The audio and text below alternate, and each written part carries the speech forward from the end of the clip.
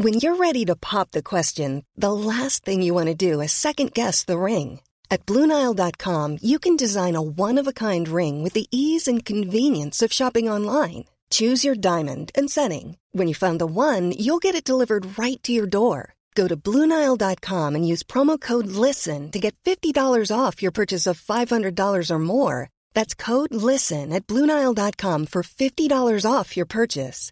BlueNile.com, code LISTEN. Even on a budget, quality is non-negotiable. That's why Quince is the place to score high-end essentials at 50 to 80% less than similar brands. Get your hands on buttery soft cashmere sweaters from just $60, Italian leather jackets, and so much more. And the best part about Quince, they exclusively partner with factories committed to safe, ethical, and responsible manufacturing. Elevate your style without the elevated price tag with Quince. Go to quince.com/upgrade for free shipping and 365-day returns.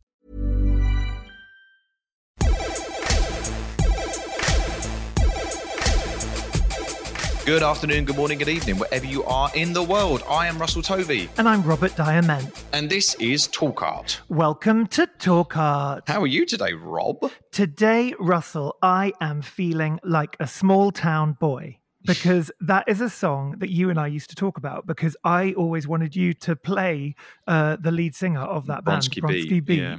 Mm-hmm. Do you remember? We used to talk about it when you lived in Archway. And it was like, didn't you actually want to play that role? I would have loved to have played that role, but I'm a bit older now. I can't remember the singer's name. What was his name? Jimmy Somerville. Have they made a film about him yet? I don't know. But they haven't, but I think I'm probably a bit too old, but maybe they can do something with makeup. Yeah, maybe they could use like CGI to make you look really young. CGI? Wow. They really want me. Yeah. So Small Town Boy is a song that reminds me very much of growing up in the 80s. You and I were both born in the early 80s. I'm 1980. I think you're 81. Correct. And you're so young, my love. Mm-hmm. And growing up, I was often listening to pop music. And as you well know, Russell Tovey, and probably most of our listeners, I was a massive Madonna fan. And we both grew up in towns outside of London. So I grew up in Maidenhead in Berkshire, which was a very conservative small town. You grew up in Essex. And I think we would both like run to the big city to find our family and to eventually come out as gay men, which I think now everyone's coming more out as queer maybe. But back in the 80s and 90s, it was very much specifically gay. Like we were coming out as the kind of gay young men. And it was really quite a terrifying time. Like we'd grown up with the legacy of the AIDS pandemic and all the messaging around that, which at the time had been quite at times even violent, like quite aggressive marketing. And I remember it from, terrifying. And from a young age, from the age of sort of 5, 6, I have very clear memories of all that messaging in the UK particularly. Mm-hmm. But there was the pop star Madonna. And through her music, I was introduced to a whole kind of idea of like queer family and like, you know, dancers coming together in her In Bed with Madonna movie, and particularly art. So that's how I actually got into art, because of Frida Kahlo. But one of the other artists I discovered through record sleeves was actually Keith Haring. And today this feels like a monumental moment for the podcast, because Keith Haring is an artist that has changed the world in so many ways, and weekly it feels like continues to reach new audiences. You know, the work comes alive in so many different ways. Like I was even gifted recently a sweatshirt from Uniqlo. I gifted it to my friend's daughter, and you know, she's 12 years old and she's obsessed with it, and every time I see her in Margate, she's wearing the orange, you know, Uniqlo sweat top, and it's oversized, and you know, she looks really cool in it. And I remember first discovering him through the Red Hot and Dance record sleeves, which was a kind of, I think it was in response to kind of ACT UP and highlighting and raising money for AIDS charities in the kind of early 90s, when a lot of Madonna's friends were actually passing away, including Keith Haring, of course. And I always remember watching the In Bed with Madonna documentary and her dedicating, maybe an evening performance to Keith. And I was like, who's Keith? And it was that then led me to start researching him and learning about his amazing legacy of art, which even at the point where he died, he'd made so much incredible work, more than most people do in a lifetime, you know, quadruple the amount of what he had. Anyway, it just changed my life. And today we are meeting the executive director and president of the Keith Haring Foundation. And this is a great privilege for me. I've not actually met in person, but you recently did, because you're filming in New York and you went to the studio, which we can explore. So we would like to welcome to Talk Art, Gil Vasquez. Hi, Gil. Hello. Thank you for the warm welcome. That was great to hear how you came upon Keith and how you discovered Keith. It's really interesting because I was asked recently, why is it that we don't tire of Keith Haring and the imagery? It's interesting what you said because people stumble upon it in different ways. You stumbled upon it through record sleeves, and how I think people sometimes stumble on it is through stuff like Uniqlo, like the collaborations that we do with different brands, these guys right here. Yeah. Well, most people do encounter it through a t-shirt design. Like nowadays, they like they wouldn't realize how coded and loaded the imagery is, and the fact that his kind of vocabulary of these characters that are repetitive and they're repeating out in the world. It's like this never-ending cycle of Keith Haring imagery have an incredible impact still 30 years after his death, and even more relevant now because it feels like we're going back into, a political upheaval, which is what he stood for, which he stood against.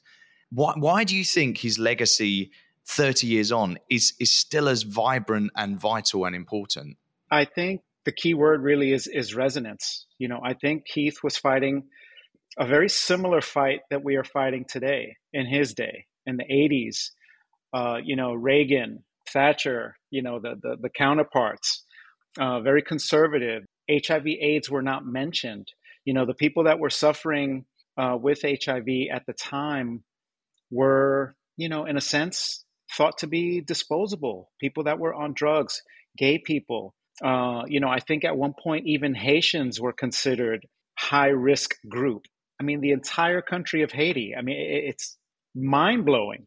And in a sense, it seems as if we have regressed in some ways, right? I mean, Roe versus Wade was something that, we didn't think would ever be sort of rescinded. And we are in just, I don't know, very dangerous times, I think. And I think Keith Haring, the imagery, the accessibility of it, but also the radical nature of it, right? It's deceptively simple and deceptively accessible. In a sense, it's really radical. And as you said, Russell, it's coded, right? So if you know kind of thing. If you know what Keith stood, if you see a baby or a dog, and wear that, and it could be very deceptively simple. But if you know what Keith stood for, you're basically in lockstep with that sort of radical message of equity and equality. Wow. So we find you in the studio today, the original studio that Keith worked in, and that was purchased by Keith in 1984. Is that correct? Well, he didn't buy it, and this was not the original. He had a studio a little further up on Broadway as his original studio. And then he moved into a bigger one, which was this one, in 1985. And what year did you meet him? I met him in May of 1988 at the tender age of 17. And how did you end up meeting him, and how did you end up becoming such a linchpin for, his legacy? Interestingly, I worked at a T-shirt store near Broadway, actually on Broadway and Astor Place, a few blocks from here. He walks into the store one day and asks for someone who worked there, who didn't happen to be there that day. And I said to him, no, Kevin's not here today, but I'll let him know that you came by. What's your name? Keith. Okay. So Kevin comes in the next day, and I'm like, dude, I think Keith Haring was here looking for you. Do you know him? Like, what? I was stunned. He's like, yes, I know him from the Paradise Garage days. And, if you'd like to meet him, we can, I'll set up a visit to his studio. So he does. And I walk in here, and it was as if I had landed on Mars. Just at the same time, I got exposed to things that I had never, ever been exposed to. At age 17, I'm from uptown Harlem. I thought all the sort of famous artists were dead. I thought that was almost a prerequisite of being a famous artist, is that you had to be dead. So of course I was aware of Keith Haring. I knew of his work in the subway. I'm a DJ by trade, so I knew of the work that he did with Run DMC, with the Adidas campaign, and just I was just a fan already. So I was really well aware of Keith Haring, but almost on a surface level. But I didn't know any deeper than that. So when I walked in here, he's like working, and there's paintings on the wall, there's posters on the floor, there's boxes of T-shirts, there's just a lot of movement. And again, it's just like I had set foot on Mars or something. Like it was just, so foreign to me. It feels like reading about him, he thrived in chaos. His studio was chaotic. It was loud with music. He loved lots of visitors. As you said, there was boxes of T-shirts. That he had lots of ephemera. He was kind of someone who was constantly active, always working and always creating.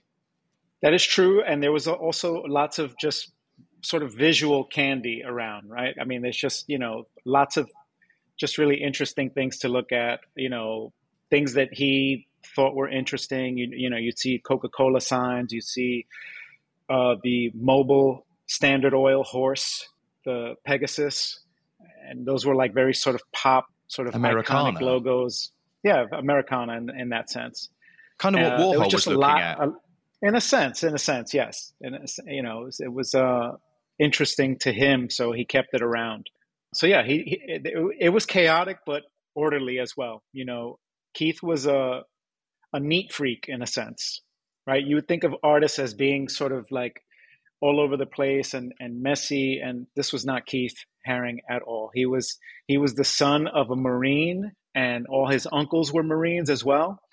So there was a sort of order and discipline that was instilled in him, and he was a very particular about where things were, and was was something of a neat freak. And actually, that's really interesting because he was born in 1958, which I think is the same year as Madonna. And if you think of that whole generation of artists, and even someone like Andy Warhol, who was a bit older than them, but they all came out of this kind of post-war, discipline kind of time of like huge industry and, the American dream, and also this passion for celebrity. And I think I loved what Russell was saying about the way that there was this continuous creative energy within his work, because it does feel like this kind of maelstrom of kind of just energy force. And I think that's what keeps the work so alive to this day. Like even on a T-shirt, you just feel that line, that energy, that passion. And the reason we love him so much is that when we started Talk Art, it was all about the idea of trying to make art more accessible and less elitist, and to bring in ideas of like how pop music can be connected to art and how, everything is interconnected. And I'm really fascinated by that discipline, because I think Warhol had it as well. If you look at all his early illustrations of like shoes and all of that stuff, there's such a rigor and such a determination to a vision and to fulfilling that. So in a way, he was so much of his time, I guess. Yeah, I mean, it's interesting that you talk a little bit about the fame. Keith was not, I mean, he didn't want fame for the sake of fame, right? I mean, fame, we think of fame today and you could be famous. Some people are famous for nothing, right? For no reason, for no substantive reason. But Keith, I think relished fame, not for the sake of it, but to be of service to his fellow man, to be of service to mankind, to be of service to his community, to use and harness that fame for good. He didn't get usurped. It was fun. He could get into restaurants and he can get into clubs, and that was a nice perk. But I don't think it was for the superficial reasons that most folks want to be famous. I think he used it to be of service. Well, yeah, it feels like activism was a huge part of his practice. We see his artwork, but it all was responding to social injustices that he was experiencing or aware of, especially HIV/AIDS. But, he was a big champion of children's education and looking after like low-income, impoverished families. He was all about safe sex, Greenpeace, anti-nuclear movements. His and anti-police brutality. Police brutality was a big one too. I mean, he made his bones in the Lower East Side here. knowing that he wasn't a graffiti artist, but he learned a lot from those artists. You know, the graffiti art that was happening when Keith came to New York, it was almost like a private conversation, right? It was not meant, you know, these guys were not doing graffiti aspiring to be in galleries and in museums. They were talking to each other. And if you were not in the know, you know, you could kind of see it, but you didn't really understand what was going on. You didn't understand that it was a competition. You didn't know what bombing was. You didn't know what getting up was. We don't know what that is. You're going to have to explain that. Right. So getting up is getting up, meaning your visual, whatever it was, your tag was ubiquitous. It was everywhere.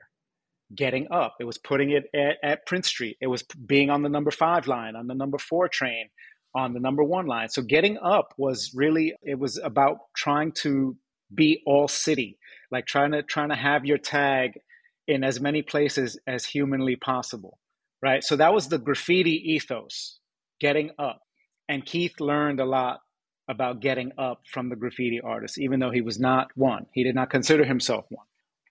Even though he was writing on things and tagging up in public places where the sort of textbook definition of graffiti is, you know, defacing public property. But graffiti also is a genre of art, which, you know, Keith really did not consider himself to belong to. And he'd obviously studied at the School of Visual Arts and very much considered himself a fine artist. And I know that when he was a young man, I think maybe in his teens, he wanted to work for like Walt Disney. But I think he realized that wasn't, even though it was something he adored, he actually thought, no, I want to be a fine artist. Like, I think he actually maybe described himself as that. So that's a very big decision, isn't it, to make? And I think that is what differentiates his work, because he always had that intention behind the work. I mean, Walt Disney was a very big influence on Keith's life. On his, you know, his dad used to draw cartoons with Keith, and you know, so cartoons were a very big deal. Walt Disney, especially, you know, it's a sad story. You know, when Keith was in his final days, you know, he was home. He was in bed really for the last maybe 3 weeks of his life. And his studio manager at the time, who eventually became the first executive director of the foundation, Julia Gruen, came to visit him once with a letter from the Walt Disney Company, basically saying, "Hey, you know, we'd like to work with you." And when she said this to Keith, he said, "You just want me to live." Wow. You just want me to live. It was kind of like, it was just like one of those dreams that came true. It did come true, because we eventually, you know, did start working with Disney, and we've done, you know, lots of collaborations with Disney because of the 90th anniversary of Mickey Mouse. So what Disney did was they took every version of Mickey Mouse that has been done by artists, just by everyone, including Keith. So that dream did eventually come true, which is the happy ending to the story after his life. Yeah. Gil, what is your responsibility then for the foundation? For people that don't really understand what an artist foundation is, what is the legacy you're protecting, and what is your day-to-day job? Day-to-day is threefold, right? What I do is obviously try to protect and enhance the legacy of Keith Haring. What I essentially do, I guess the shortest way to describe my job is to carry out Keith's wishes, right? And Keith was interested in 3 things primarily. One is helping people that were suffering with HIV, helping people that were affected by HIV. Keith cared about children. That is a huge component of what this foundation does, is we give grants to organizations that enhance the lives of children and people with HIV, you know. And then the third thing is to protect and enhance the legacy of Keith Haring. That could take many forms. It could be exhibitions, it could be publications, it could be documentaries, it could be movies, and it's also the licensing program, right? So any collaborations that we do with brands, in a sense, is the enhancement of the legacy of Keith Haring. I happen to be a huge champion of the licensing program. I think it is a gateway to discovering Keith Haring for people that don't know who Keith is. So I think, there might be a gap of maybe kids that don't know who he was and may see something at Uniqlo or something at the Gap or something at H&M and causes them to say, who is Keith? Like Robert mentioned, who is Keith? You saw an album cover and it made you ask the question. Now, on the if you like it just for the imagery, that's all well and good, but it is in a sense coded, right? It's there was a lot more to accessibility and the seemingly simple. There was a lot more to it. So you can because we are in the information age, you can look into Keith Haring and find out what he was about. And you guys don't fundraise. All of the revenue that comes through the licensing for his images and the copyrights. Not just the licensing and the copyright. So we are what they call a private non-operating foundation. And you are correct, Russell. We do not fundraise. Our sources of revenue are the licensing as well as the sale of art. So Keith left quite a lot of art with us. And for many years, we sold it very sparingly. We were very sort of careful and we were, conservative about selling, as we still are in a sense. 30 plus years later, we still have a collection to draw from, and that collection has increased in value significantly based on the work that our partners have done. The Gladstone Gallery does such an amazing job at showing Keith in various lights and different contexts. So they do an amazing job at that, as does Pace Galleries, Pace Editions, which sells our prints, our editions that Keith did as well. Is there still work that we haven't seen then as the public? Do you have pieces there in the foundation that haven't been shown publicly? Yes. He was prolific. I mean, the man was prolific. I mean, the man was, drew every day, painted every day, but some things are more in demand than others, right? I mean, we'll be doing a show in Los Angeles in the spring at the Broad. Wow. I hope I'm not spoiling. I hope that's not I should not maybe be saying that, but you don't have to cut that out. We're very proud of. You'll take the hit for that the one. upcoming show. Yeah, I'll take the hit. They can yell at me if they want. It's but yeah, that's going to be. Yeah. We're very proud of that show. That's going to be a great show. Keith had some interesting roots and relationships in Los Angeles. He was a good friend of Dennis Hopper. It's funny. Keith and I went to Los Angeles once, and this is during Madonna's Dick Tracy moment when she was dating Warren Beatty. Mm-hmm. She invited us to a screening at Warren Beatty's house. And in typical New York fashion, we get there like late. And by the time we get there, everybody's gone. She's like half asleep. She's like, the hell? It was finished like 2 hours ago. What are you guys showing up here now? Like, it's really funny. But yeah, so we expect that it'll be a great show, and there may be things there that haven't been seen before. Whoa! So what was he actually like then, Gil? Because you've obviously had a friendship with him and a working relationship. When you went to the studio at 17, how long into that did you start kind of being employed or an employee of the studio? So it's actually funny because I never worked for Keith. I never worked for Keith himself. We were just friends. He was funny. He was intense, very particular, very he liked things a certain way, and was a huge fan of art. I mean, we would go to shows. We went to a Hieronymus Bosch show, and Keith was just like a kid at a toy store. Like he just was just over the moon that he could go to the show, and he'd like to look at these things like really closely. Like he just want to look at the strokes, and he wanted to see the paint, and he just wanted to be in it.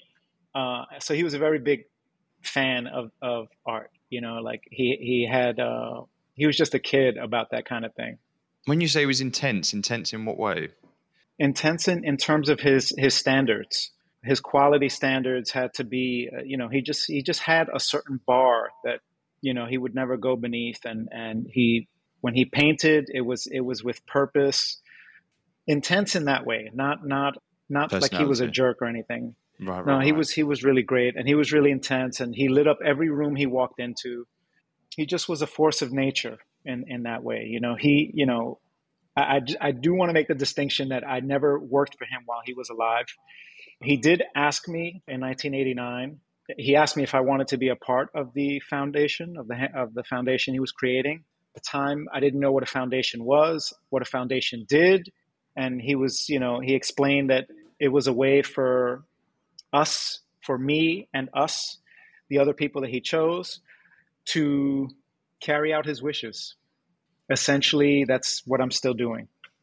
It's kind of an amazing achievement as well, what you guys have done over the past 30 years as a foundation. And I feel like it's really setting up, in many ways, a new template for such a operation, because it is so many layers and it's so detailed and it's so much responsibility.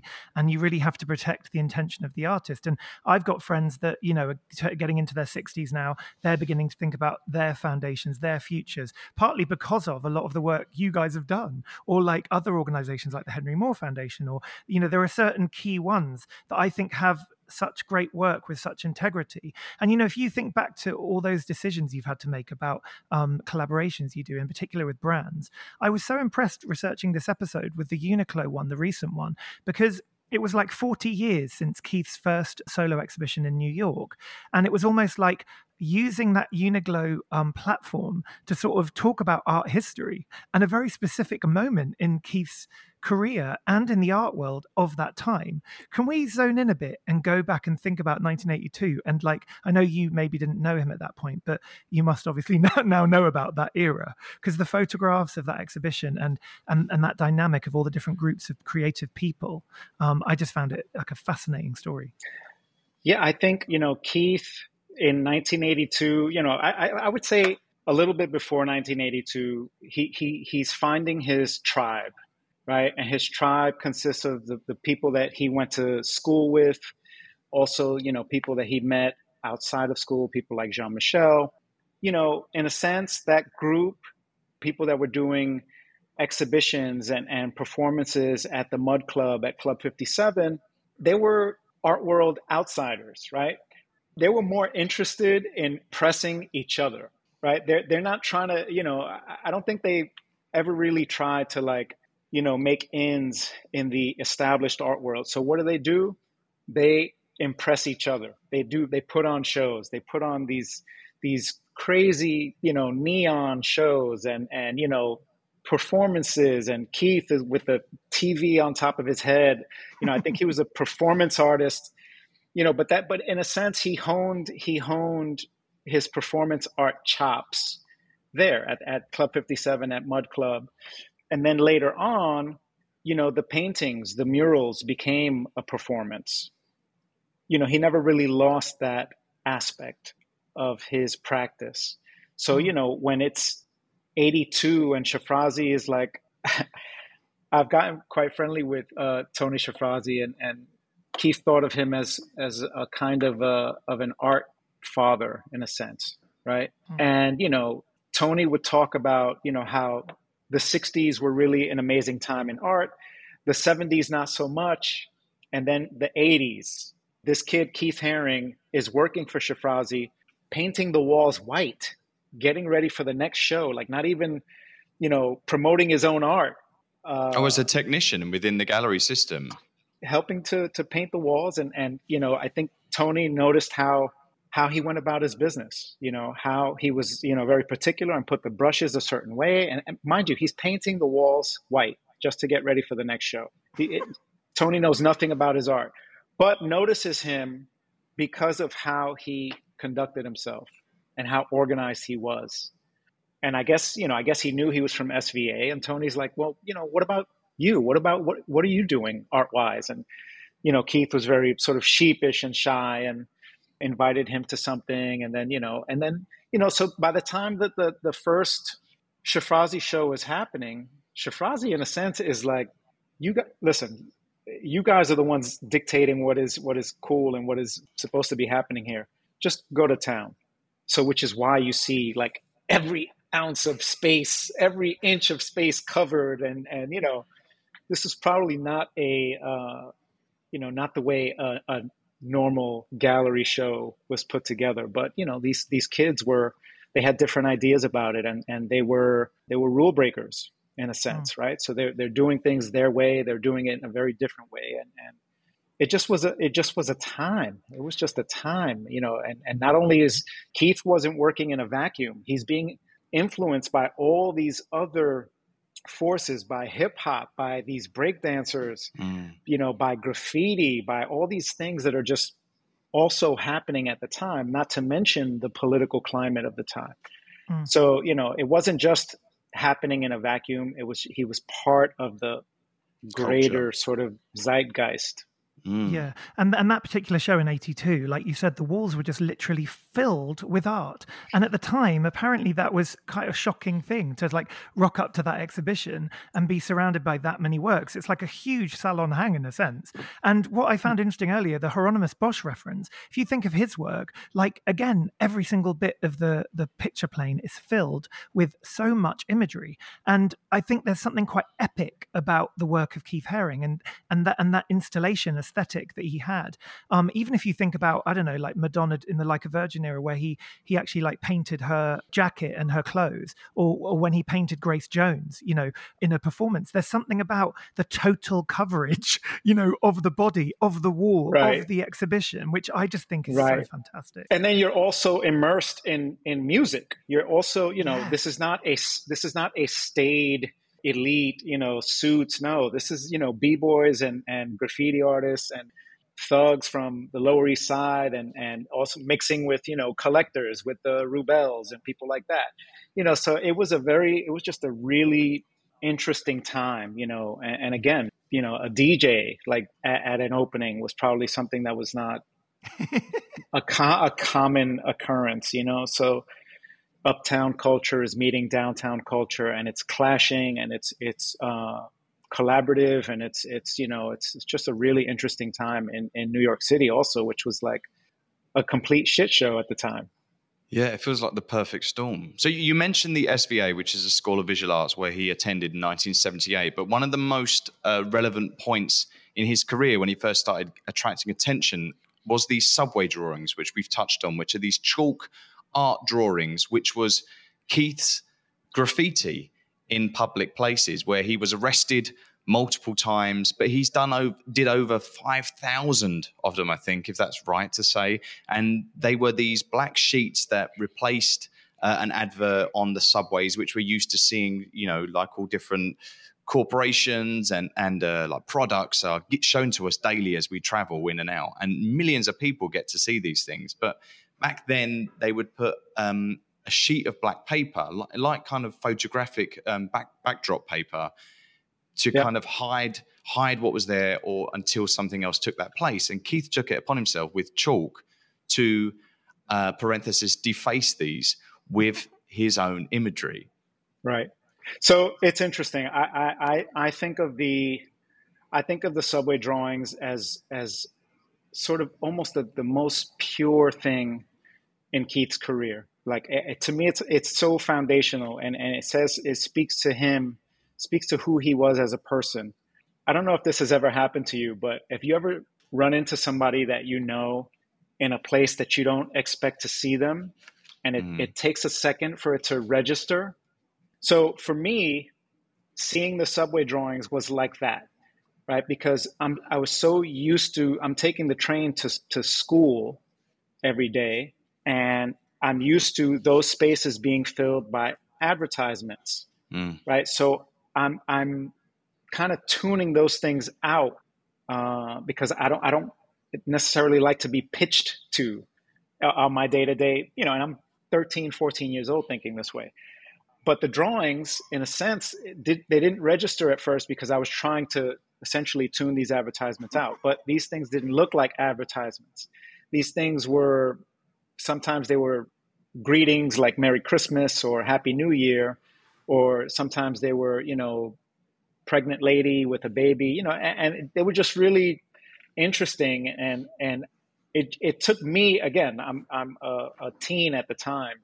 It took me a while to understand what that was, to understand what they were. I didn't understand necessarily that it was art until I met the man and understood his reasoning for doing these drawings. His purpose, in a sense, was to bring art to the masses, to people that wouldn't necessarily go to galleries, would not go to museums. So he felt like he would bring it to them. And New York, such a fast city, and people are just walking by and moving, and it's an aggressive city that, if somebody at least gets a glimpse, he did his job. And it also, in a sense, the subways were a laboratory, right? So in a sense, you get to like sketch these things out. But quite quickly, he had to do them quickly so he didn't get arrested. Had to do it quickly, right? And then, you had his dear friend, Sen Kwang-chi, who would take photos of them after the fact. And then, maybe he would sort of think about some of these messages, ones that resonated more with him, and then they would later become paintings, not exactly maybe the same, but there were certain ones that, you could see that there's like a caterpillar with a computer head, and that eventually became, more than one painting, I believe. But he never pre-planned them, did he? They just sort of happened. He improvised like jazz, I guess, like music. And then probably he probably stood back and went, what is this? And obviously they were then photographed, which is an incredible wherewithal initiative to have that also. I think within the first week, his friend went down, and over 5,000 of them have all been documented. So brilliant. Yes. Which, the foresight of that, I'm not even sure that was Keith's idea. I think that might've been Kwang-chi's idea, as his own sort of project. And that in and of itself, my goodness, was the foresight and how lucky we were that they were thinking this way to document these things, because they didn't, I don't know that Keith thought that these things would important. Maybe he did, I guess maybe he understood, because people were now ripping them off the walls and ripping down the entire frame of the going into the subway and ripping these things down, and that bothered Keith at the time. He's like, oh, well, these things are stolen. He considered those stolen. Wow. Forget about the fact that he's, also committing a crime by drawing them. Let's gloss over that. But, these are stolen works. I was going to say, I got a couple of quotes about that he said about this. He said, I kept seeing more and more of these black spaces, and I drew on them whenever I saw one. Because they were so fragile, people left them alone and respected them. They didn't rub them out or try to mess them up. It gave them this other power. It was this chalk white, fragile thing in the middle of all this power and tension and violence that the subway was. People were completely enthralled. It's a fact. Most of the other art, I say the graffiti, right, was in either permanent marker or spray paint, right? So these are very, very permanent, very aggressive statements, mediums, right? Like, it's very permanent and aggressive, whereas the chalk is sort of the antithesis of that, right? It's fragile. It's like, it's not a tag. It's not words necessarily. It's images, and it's kind of touching on human things and touching on political things sometimes. The journey of life, isn't it? And I think for me, that body of work was, in a way, the most spiritual. There's something so direct to communicate his core, the hand, the speed of it, but also that I love the idea of it linked to music. And if you think of like songwriting or like improvisation or like Russell mentioned, like jazz, there's just something in it that's so sort of celestial, like otherworldly. And generous. Yes. And generous, right? So he's, risking life and limb, or risking his, freedom, at least temporarily, to get these things up. And he did this for like 5 years, knowing full well that what the risks were. And to me, it was a really a generous gesture. It was an offer, wasn't it? A gift for the public, for bringing art for everyone, that ethos. But he was arrested multiple times. But again, another quote was, I was arrested, but since it was chalk and could easily be erased, it was like a borderline case. The cops never knew how to deal with it. The other part that was great about it was the whole thing was a performance. Because I've seen videos online of people gathering around in groups when they got to kind of recognize and see this guy. And at one point he said he was arrested and he was taken down to the cop shop, and one of the cops went, oh, you're the kid who does all them drawings, I love your art, and let him go. So he kind of had this fan base that he was building up as well, and that as his fame was growing, what was exciting is that he continued to keep these. Like you said, people ripped him off the wall at some point. If people see a Banksy now, it's the same thing. They're like, I want that, I can sell that, there's monetary value in that. This is why he stopped doing them. I mean, at a certain point it just got ridiculous, and he didn't like that people were tearing them down and thinking about it in that way where, oh, I can pull this down and I can sell it. So I think him making the subway drawings, it ran its course. I think it did what it was supposed to do. And, when you think about that, at the time there was no internet, there's no social media, so it was like a lot of word of mouth. It was like you had to be there. You might have seen him on the news or, the CBS thing where, they're talking about it, but that's kind of hit or miss. It was a lot of word of mouth and you had to be kind of in the know. I read somewhere that the photos of him, he often doesn't come across in the photos quite like it did when you actually knew him. Like apparently he was so charismatic in real life and had like almost like an air of like a superstar, like very captivating, would connect to people very directly, just like the work did. And often the photos, he looks not geeky, but he can sometimes, just looks like Keith Haring. Like, he's a bit of a nerd, isn't he? He looks like a bit nerdy, nerd. which I love about him. I find it super attractive. Yeah. Hot. I think he was geeky. I think he was geeky and just super charming. But, there was he had a real confidence about what he was doing and what his purpose was. Just a certainty. It wasn't, there was no ambiguity about it. He knew what he was supposed to be doing. And of course, there's all these sort of pushing and pulling about being taken seriously and why do they take me more seriously in Europe than they do in America and this and that. And, all of that stuff is playing in the background, but ultimately it didn't tarnish and it didn't knock him off his path. He always knew what his purpose was. Hey, I'm Ryan Reynolds. Recently, I asked Mint Mobile's legal team if big wireless companies are allowed to raise prices due to inflation. They said yes. And then when I asked if raising prices technically violates those onerous 2-year contracts, they said, "What the f*** are you talking about, you insane Hollywood ass?" So to recap, we're cutting the price of Mint Unlimited from $30 a month to just $15 a month. Give it a try at mintmobile.com/switch. $45 up front for 3 months plus taxes and fees. Promo rate for new customers for limited time. Unlimited more than 40 gigabytes per month. Slows full terms at mintmobile.com. Mom deserves better than a drugstore card. This Mother's Day, surprise her with a truly special personalized card from Moonpig.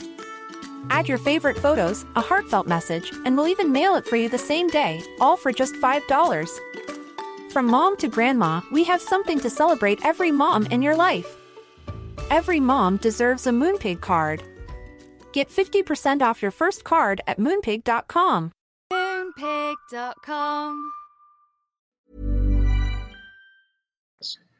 And actually, I think it's a very unique situation because in a way, the art world wasn't the reason Keith Haring existed or made work. And his success was not really because of those curators or museums or anything like that, really. It was the people he was surrounded with, his community.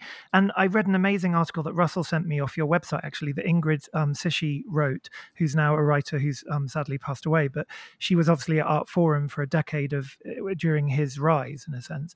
And it's an amazing article, but I found it so interesting that by the time he died, he obviously didn't have the kind of respect from institutions that he might have wanted, but he had like the general population of the world essentially like loving what he did. So he had like popularity, but not that kind of critical popularity, which in the decades since, thanks to a lot of the work you guys have done as well, and time, of course, the institutions are now accepting him more. But the thing that really shocked me was that the Whitney Museum retrospective in 1997 it didn't find a support, like a brand kind of partner, because there was still a legacy of kind of like, is it homophobic still? Is it okay for brands to put money supporting a queer artist? It's fascinating to me that even at that point, you would have hoped by then things would have moved on, but they really hadn't at all. Well, I mean, you have to consider that artists are always ahead, always, in Keith's case, years and years ahead, right? I mean, I think about this when we talk about the Pop Shop. The Pop Shop, to me, when I think about what the Pop Shop was, Pop Shop, in essence, was the first intentional streetwear. What was streetwear before that? It was brands that existed as other things. For example, Carhartt. Carhartt was like workwear. It was not meant to be like fashionable. I don't know, Oshkosh B'gosh or Lee or Levi. That was not like intentional streetwear. To me, Keith Haring was the granddaddy of that by creating Pop Shop. He created these works of art on T-shirts and stuff like that, so that it was accessible to people the way he wanted his art to be accessible. Same concept as the subway drawings. He wanted it to be accessible to the common person. The Pop Shop was a physical store, wasn't it? It was. It was here on Lafayette, 292 Lafayette. It was essentially the first, intentional streetwear. Everybody that has followed since, is all the Supremes of the world and all that, Supreme was a neighbor, kind of on the same street. And Keith was looked at as the one that really started it on Lafayette. There was nothing else on Lafayette at the time. That's because I love the fact that the Pop Shop, he viewed it as an extension of his work. And this was a physical store, and you could go in there and you would see Keith multiple times if you went back and forth. And it was opened in 1986 and Keith died in 1990, but it only closed in 2005. So this is a store that carried on his legacy, like 15 years. It did carry on. It obviously was not the same without him. My point in bringing up the Pop Shop was that even the Pop Shop was sort of critically panned, right? It was, a lot of people criticized it for, it's like, Keith is selling out, now he's selling products on shirts, he's selling mugs. Oh my God. They didn't get it. The idea was way ahead of its time, as was the art, as was his, his activism, him being out, him, saying that he was, telling the world that he was HIV positive at a time when, that was suicide. Do you remember when he told you, when did you guys at the studio all discover it? Yeah, I think he was diagnosed maybe shortly before he met me. So I didn't know until maybe a few months after I met him. It came up in conversation. And, I was taken aback, of course. I was like, wait, I said something like, you have a problem with your immune system? Like, I knew what that meant. And it was tough because, this man is living joyously and just, living in the present and being creative and living a life that, my God, like, really cherishing every moment more than most of us do, knowing that every moment is precious more than most of us. He had the knowing, he had the knowledge that, it could all be over soon. So he really made the most of his life. When did the conversation start with you all about the foundation? I mean, and was that really a sad conversation to broach for him, or was he did that give him a new energy, knowing that this was a legacy that he was building and cementing and securing? I mean, it's very rare that I saw Keith, being a sad guy, right? Like being a melancholy, like, oh, woe is me, like I don't have much. I don't know, like I'm sure he had those moments, and we've had, we had some heavy conversations about, mortality and, what was going to happen when he was gone, and how we were going to carry on and further, his work without him. Like how, and again, you have to, think of it through the lens of a 18 or 19-year-old kid who hadn't lived that much up to that point, really. Was an adult for all of, a year or two. That somebody kind of chooses you, sees something in you to say, hey, we've spent all this time together. You know me probably in a way, I don't want to say better than anyone else, but, my relationship with him was very different than his relationship was with other folks. It's just that in the last couple of years of his life, I mean, I was there pretty much every day. And I got a sense of who the man was and what he wanted and what he thought about certain things and, how he wanted certain things to play out. And then, today I think about like, wow, what would 31-year-old Keith think, or what would 63-year-old Keith think? Right. So it's, obviously, those would probably be different answers. But 31, I mean, that what he achieved within his lifetime, and he died at 31. Astounding. It's completely astounding. Like it doesn't make sense. It's astounding. And also, this year was especially heavy because, this on February 16th was the anniversary of his passing. And this particular anniversary was the 32nd anniversary, which means he's been gone longer than he lived. So it was heavy. But, the silver lining is that Keith is probably more resonant today than he ever has been. He is being sort of celebrated as an icon, as a gay icon, as an art icon.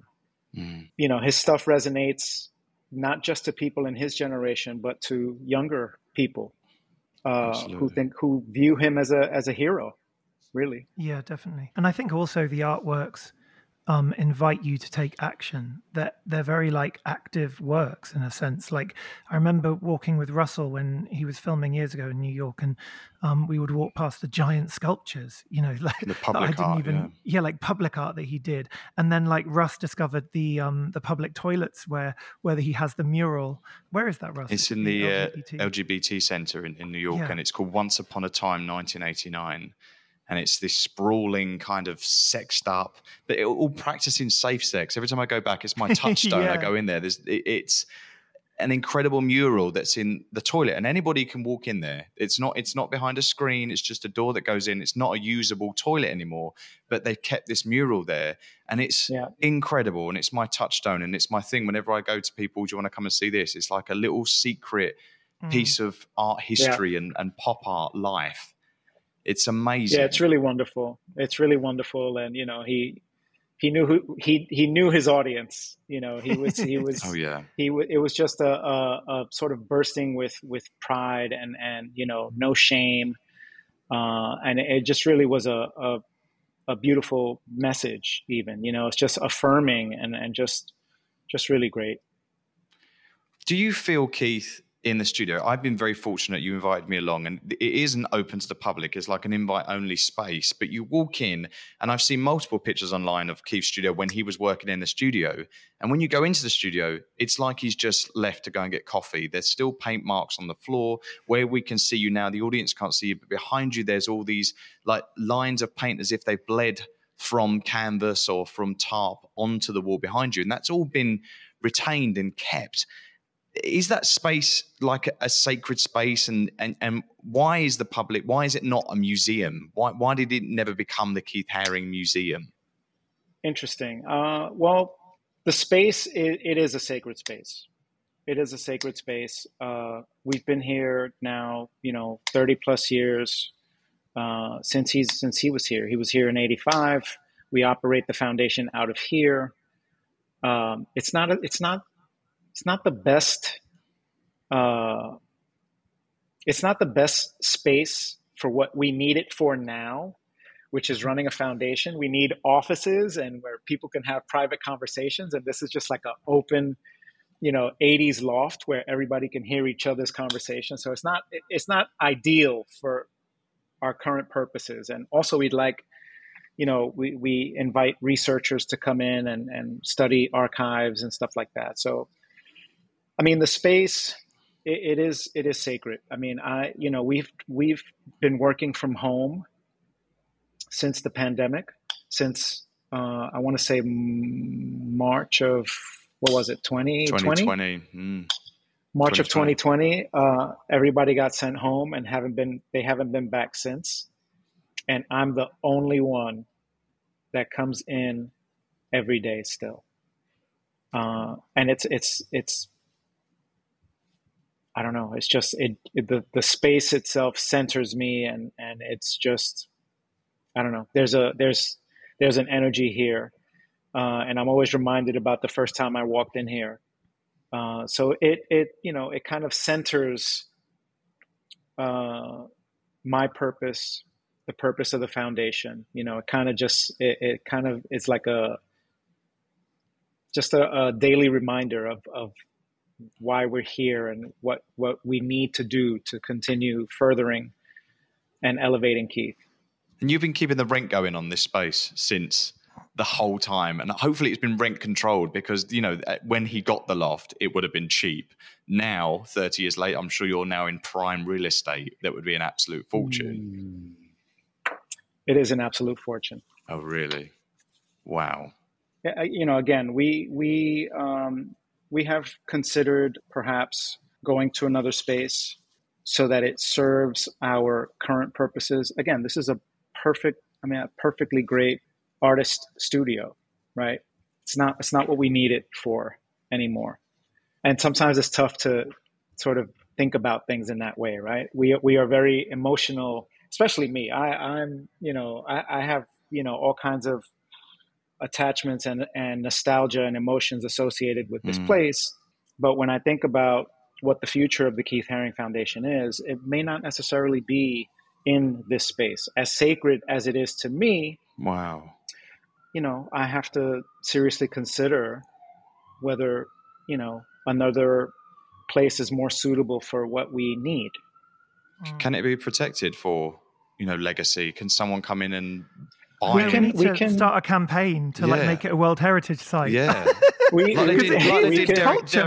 Derek Jarman's house in Dungeness in the UK. It's like it has to be bought by MoMA needs to come in and buy it and just preserve it. And keep it, we will document, every inch of this space if we ever decide to move on from it.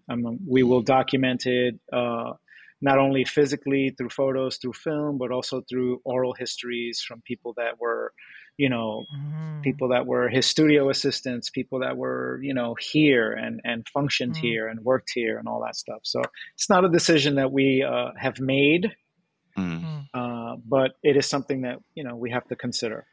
Yeah, and also New York is not the New York it was. And that's, these days, Keith Haring would not be in New York, probably, starting his career. That's the thing. That's the thing. If he'd been a young artist, he'd probably be like in Kansas City or St. Louis or somewhere else. Detroit, anywhere, because that's where all the artists are that I'm looking at right now. Do you know what I mean? It's like they're not necessarily in the center of towns anymore. Right. I think we have to, think, in the sense that, we can't stay stuck with the way Keith thought in 1988 necessarily, right? Like we have to adapt to today and we have to adjust when it's necessary. And I think maybe the space is one of those things that we don't, even though there's a lot of emotional attachment to it, I think we have to think about, what works for today and for our current function, which is keeping his legacy continually elevating. I think we can do it from here, but we could do it more effectively in a space where we can bring in scholars and people that study and all kinds of things. Yeah. I think it's incredible that people probably don't realize is that because your licensing department, copywriting, is so tight that when someone does buy a T-shirt from Uniqlo, for example, with a Keith Haring work on it, there is a proportion of that money goes back to the foundation, which then goes back to Keith's causes, Keith's activism. Correct. So this isn't, you're not just giving money to a corporation, you're giving money back to, charity, which is something like, it's almost like an NFT that, like the original one, it was written into the contract that every time you buy an image that's been copyrighted and put onto merch, there's a proportion of that which then goes back to the foundation, which goes back to helping people that need it. That's correct. Incredible initiative. That is correct. And again, you mentioned generosity. Incredible to have that at that time. Yeah, I mean, we have, we are very big on trying to be as generous as Keith would have been in the last, I don't know, 3 years or so. Our philanthropy went from maybe 4 or 5 million a year to about 7 or 8 for the last 3 or so years. So we are continuing to partner with organizations that do good work, some large, some smaller in scale, but we try to find a balance. We don't want to leave the smaller grassroots organizations out. Because those types of movements were very important to Keith. So we try to strike a balance. Was he rich in his lifetime? He was very successful, but was he a highly wealthy artist? I don't think Keith ever saw $1 million. I don't think he ever had $1 million, ever. So was he rich? I mean, money-wise, I don't know. Rich is a little strong. I mean, he did well for himself. Mm-hmm. He did well for himself. Rich is, I don't know. There's levels, I guess.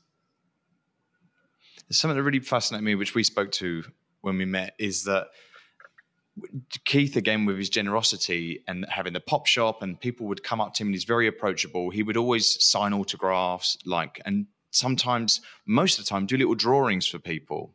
Now, these are works of art that are floating in the world. And I said to you, how do you, people must come to you all the time to try and get authenticity for these things. And I know for a period of time that the foundation did. Julia Gruen, before you, I've seen certificates that she's officially signed. But then this was officially notified that this would stop. Nothing after a certain year, and I don't know what year that was, that the foundation would not be. 2012. The foundation after 2012 was not ever going to authenticate any Keith Haring artworks ever again. How did that decision get made, and why, and what has the kind of kickback been from that? There must have been a lot of frustrated collectors. There's tons of frustrated collectors. The decision behind that really had to do with liability, right? And being that we are the Keith Haring Authority, right? If Russell, you, for example, buy a work that is purported to be by Keith Haring, mm-hmm. and Russell, you come to me, the Haring Foundation, and say, please authenticate this work, Gil.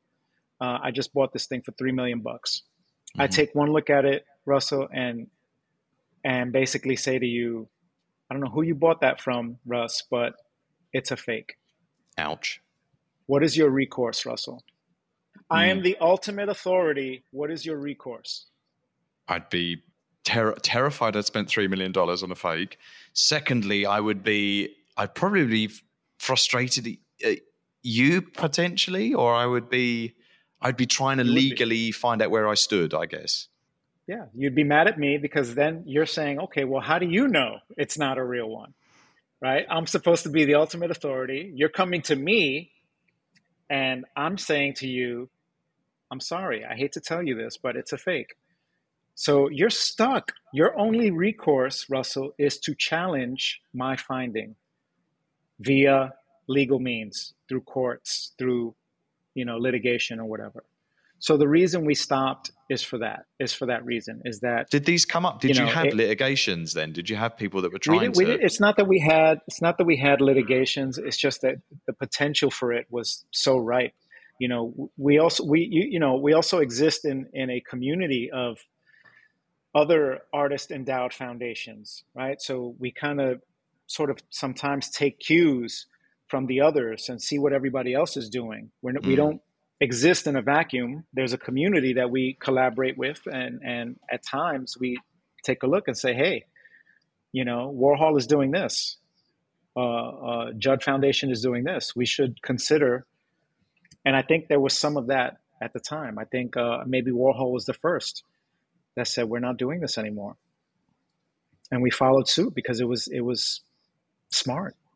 The other side of that is, how do you fix that? Or how do you, well, maybe down the road we do a long delayed catalog raisonné. Catalog raisonné, basically detailing all the works of art by Keith Haring, which is a monumental project. Monumental, considering all the work that is out there. You have to consider, what to include, what to not include. Do you include articles of clothing? Do you include little napkins that he signed at a restaurant? It's a very sort of big project, and we have to think about it. But we are taking steps in that direction. Let me just say that it is overdue, and I think it's something that has to be done. It would be best if it could be done while the people that were here in his time are still with us. It'd be great if that were the case, because if you lose that generation and this thing gets done 30 years down the road, who knows? So it is something that we are strongly considering and strongly looking into. You have a mantra in the foundation that is, what would Keith have done? And my mantra is when somebody is interested in collaborating with us, my mantra is, I know this is good for you, but how is this good for Keith Haring? And if I don't get a decent answer for that, then if it doesn't make sense, it doesn't make sense. But what would Keith have done? I mean, you can parse that. What would 31-year-old Keith have done? What would 63-year-old Keith have done? Yeah. It's there's certain sort of third rails that we don't cross, and because he was very adamant about his feelings on certain things, but then other things you have to consider, you have to reconsider, you have to the changing the things have evolved. The world has evolved. We're in a different place now. Do we stay stuck in 1988 thinking, or do we evolve? Mm-hmm. I mean, if all of our product, if all of our merchandise looked like Pop Shop product, we wouldn't be successful in 2022, right? Because that was 1986, 7, 8. It just doesn't. It wouldn't translate. You have to adapt and adjust for today's times. Absolutely. Well, this has been amazing. We're going to get into our final questions with you now, but this has just been like me and Rob are complete nerds and geeks for Keith. I mean, I know, and I weirdly feel starstruck. The whole idea of this whole episode is just blowing my mind. I know that sounds ridiculous. It's one of the reasons but, we loved I was just thinking one thing actually. Like his actual words on paper, like the book. Everyone listening to this, please buy this book if you haven't read it. But the Keith Haring Journals, which I think was published by Penguin. I was actually sent by an artist called Thilo Heinzmann. He gave it to me as a gift when I worked with him years ago, and it's such an impactful book. And I do think that like the 1988 Keith, or, whatever it was, 1986 Keith, or, his voice is still there. And actually his mark that he made, that, all those marks are still there now, and they are still resonant. You know what I mean? Like the him of then is still having so much power. The line never ends. Moment. It's like his art ends, but you feel his line just continuous. It keeps going, and his desire to communicate is as relevant now and loud as it was then. Right, and he is still communicating from the great beyond. So Yeah. his art and his practice was his way of remaining immortal. Yeah. Yes, exactly. Well, I know that the 14-year-old me, when I first discovered him and realized that I didn't have to grow up, I could like cartoons, but I could see him in a museum, is still as obsessed as the 40-year-old me then as I am now. And he's been a constant throughout my life as someone that's just been an absolute inspiration and a reason to kind of love art. And totally. You know, that's his legacy has been incredibly important, and it's also changed the art world forever, because and still does. Yeah, exactly. But that 1982 exhibition, the culture of that, you know, like the bringing together of music and different people into one room, you know, with the collectors, with the curators, but a different energy. That's become something that, you know, like Art Basel Miami is now. Do you know what I mean? Like the art world was altered deeply by that, what happened in that time. And even like for me as a gallerist, like I represented Catherine Bernhardt, the painter from New York, originally from St. Louis. But like when she first started, people just didn't like what she was doing. People would be quite rude to me on the booth. But I always used to say, what about Keith Haring? Like, you know, and people then start to think about her differently. Because even though she isn't necessarily directly referencing him, but there's like an element of her line. Yeah, and that she's thinking about everyday things and, you know, Doritos or like whatever it is, and the joy of life or the sadness of life. But like I think thanks to Keith, it's helped her, you know, be able to be taken seriously in her lifetime, which is, you know, a major, that is the gift of his legacy. You know what I mean? That we're much more open-minded now as collectors, as galleries, as, you know, we're doing everything we can to support different groups of people, you know. Indeed. So thank you so much, Keith. What is your greatest achievement, Gil, when it comes to Keith's legacy and the role that you've been given? My greatest achievement, my goodness, that is a heavy, heavy question. I don't know. I think since I've been here as when I started as the acting director, one of the first things that I wanted to do, we were advised. Let me preface the story.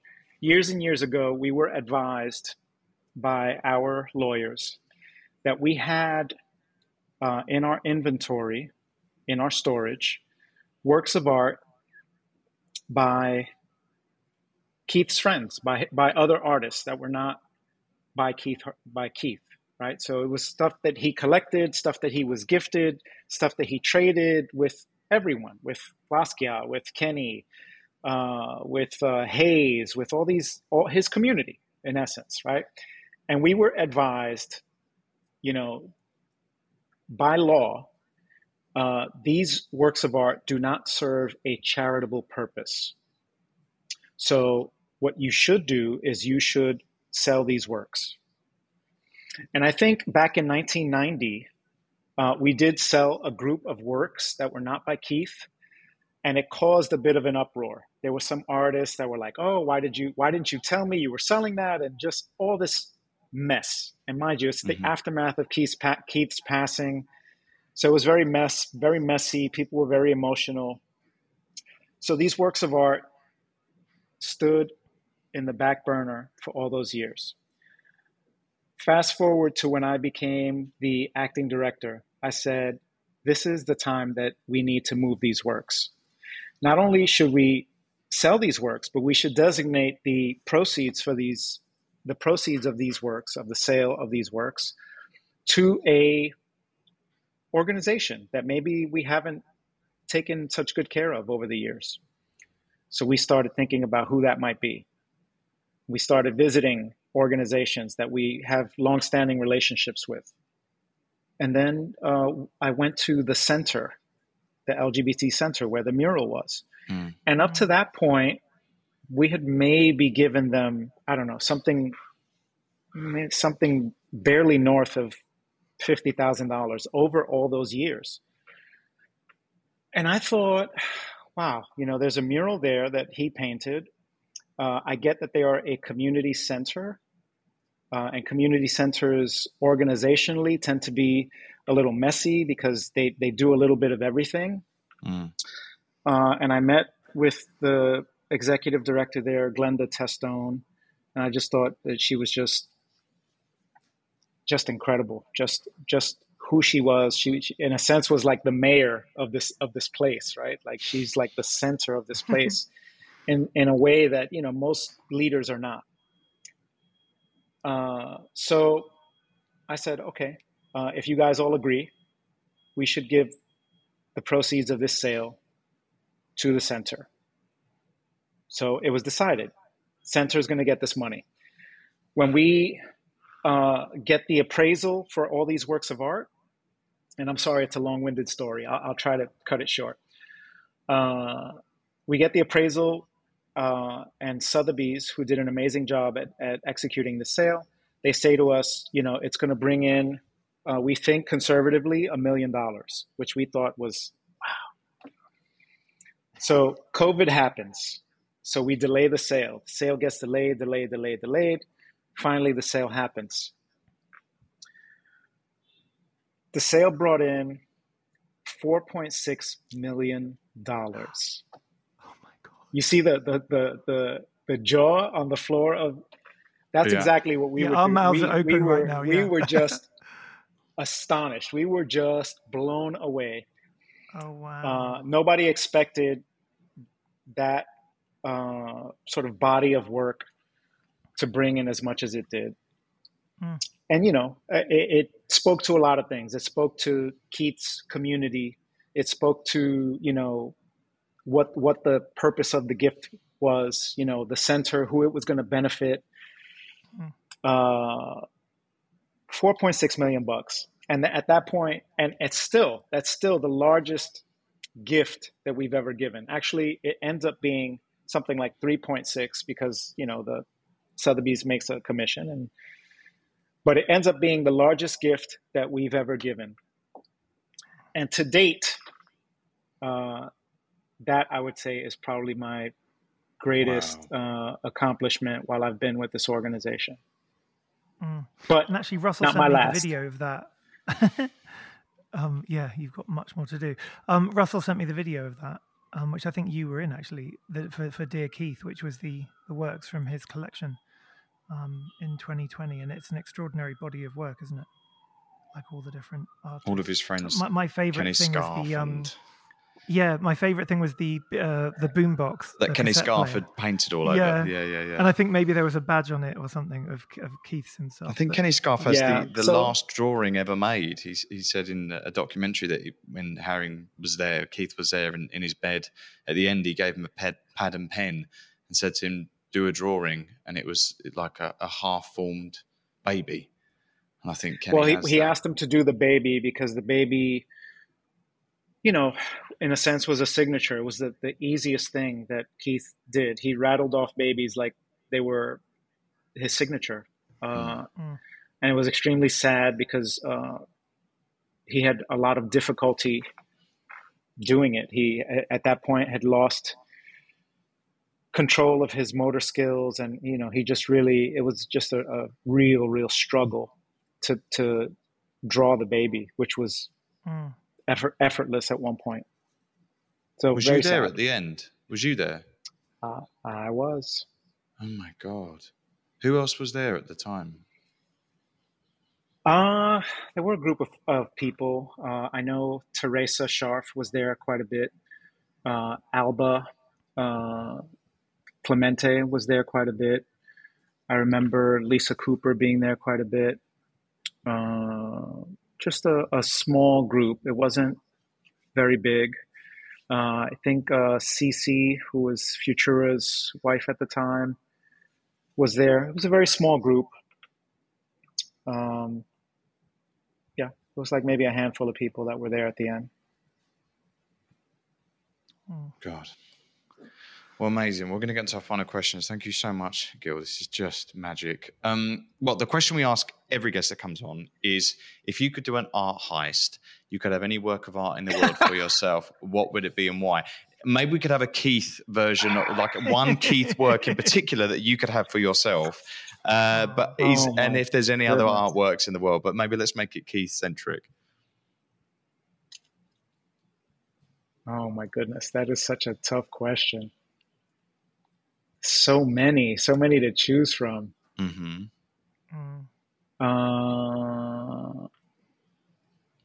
If it were a Keith work, it would be a work called Gil's Dream. Ooh, obviously for you. Obviously for me, and I did own it at one point, and sold it as, you know, as Keith would say, like, he's like, listen, if you ever need to sell something, please do. Don't think twice about it. Don't get hung up on it. It's what it's for. So please do. And at the time I had a new family, had a new 2-year-old, you know, so it was time. So if I had to do a heist, that'd be the one. You get Dream, it back. you can look it up. I just did it. So it looks like a kind of crucifixion almost. It is. I was obsessed with crucifixes at the time, with just the imagery of this sort of torture device being sort of worshipped, and that was, you know, and I think I mentioned to him I had a dream about a crucifix, and he painted it. Wow. Let's get that back for you. I've never seen that one. Yeah. The other question we ask every guest is, what is your favorite color?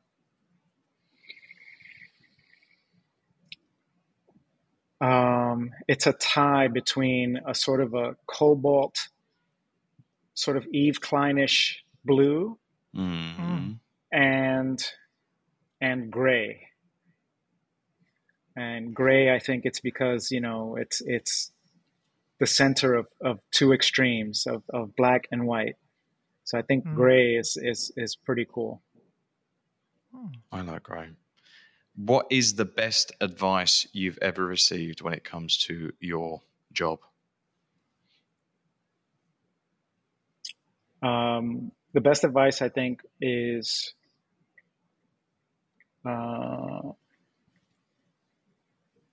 it's better to ask for forgiveness than it is to ask for permission. I've heard that as well, yeah. Norman, just go ahead and do it. Go ahead and do it. And say, I'm really sorry I did that. Rather than going, do you mind if I do that? Because I'd be like, no. So you just do it and then apologize go ahead and after. Do it. Yeah. Go ahead and do it. Do it your way.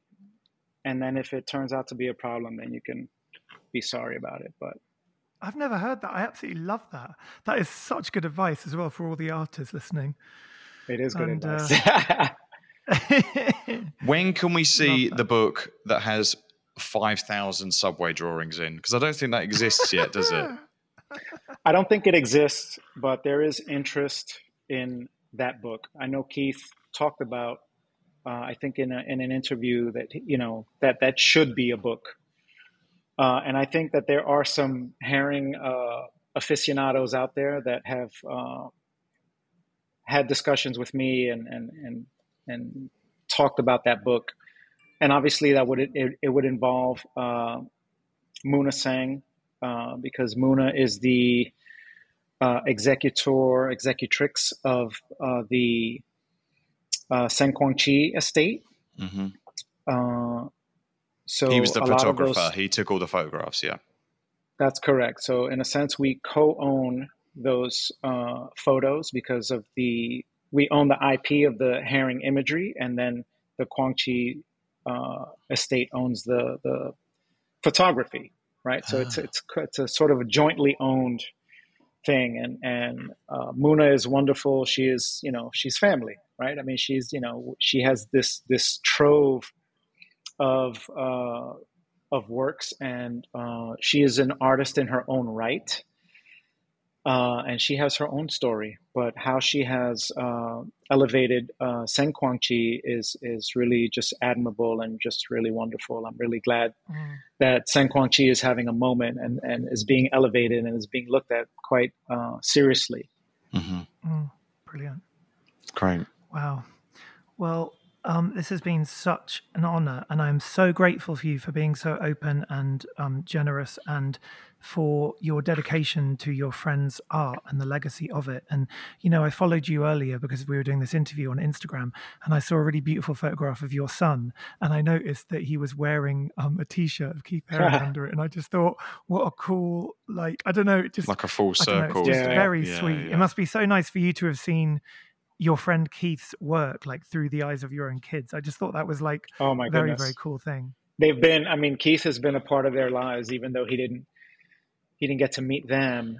But they have, you know, he has been a part of their lives ever since they were born. So they're very steeped in Keith Haring and the history and the culture and my sort of part of it. And so they're very happy about that. Everybody's got to follow the Keith Haring Foundation on Instagram, which I do, and I'm obsessed with it. And you guys run that, and you're very good at, I don't even think people tag the foundation, but you manage to find whenever anybody posts anything with a bit of Keith clobber on or merch, or they're next to a Keith poster or something, you find it and then you repost it. And keeping this kind of line of Keith going, this legacy, just you can see how it affects the world. Yeah, it's connection. I mean, I think Keith would have loved the internet. I think he would have loved social media. I think he would have taken it somewhere else, and he would have done something fun and different with it. But you know, we try to keep that connection open. We try to keep that dialogue open. You know, when people take photographs in front of the mural in Pisa or Crack is Whack on 128th Street, you know, there's a group that's trying to activate that park and use it for good and to teach kids about health and all kinds of things. So there's, you know, a lot of sort of interaction that is still happening with Keith's art. It's very much alive. And you can go to haring.com, which is just Keith's surname, for the Keith Haring Foundation's website, which is so brilliant. And there's a pop shop. You can buy merch still. Pop shop, pop-shop.com. For a little while longer. We are sunsetting popshop.com, pop-shop.com, and it'll be up till about October 31st. And then it will become something of a sort of historical page. We'll you know, maybe detail and talk about some of the Pop Shop history and why it's important. And then we will think about what Pop Shop becomes in 2023 and beyond. You know, it should have a different iteration, and we'll see what that ends up being. That is to be determined. TBD. Fantastic. Well, thanks, Gil. Thanks for everyone listening to this amazing episode. Go and just get involved in Keith Haring, and you'll go down so many rabbit holes, and you'll be happy you did, because it's all magic. Hilariously, I've been doing home renovations with builders for the last 6 months, which comes to a conclusion next week. And I'm about to hang on my art, and I've got loads of things piled up here. And one of the things is a Maripol screen print that she gave me years ago, about 15 years ago. And it's got a picture of Keith in a collage from the 80s Polaroid. He's been watching, and it's got Madonna in her pink hair. So he's actually like sat right next to me right now. Amazing. Oh, wonderful. Thanks for listening, everyone. Thanks, we'll be back Gil. very soon. Thank you, Gil. Thank you, we love Russell. you. Thank you, Robert. See you soon. Thanks for listening. You. Bye.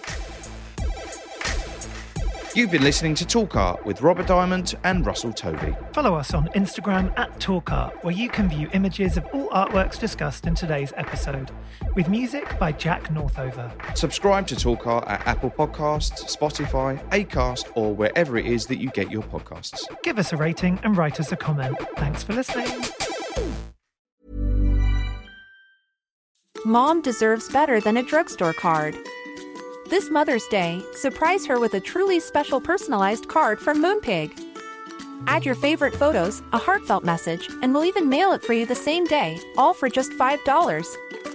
From mom to grandma, we have something to celebrate every mom in your life. Every mom deserves a Moonpig card. Get 50% off your first card at Moonpig.com.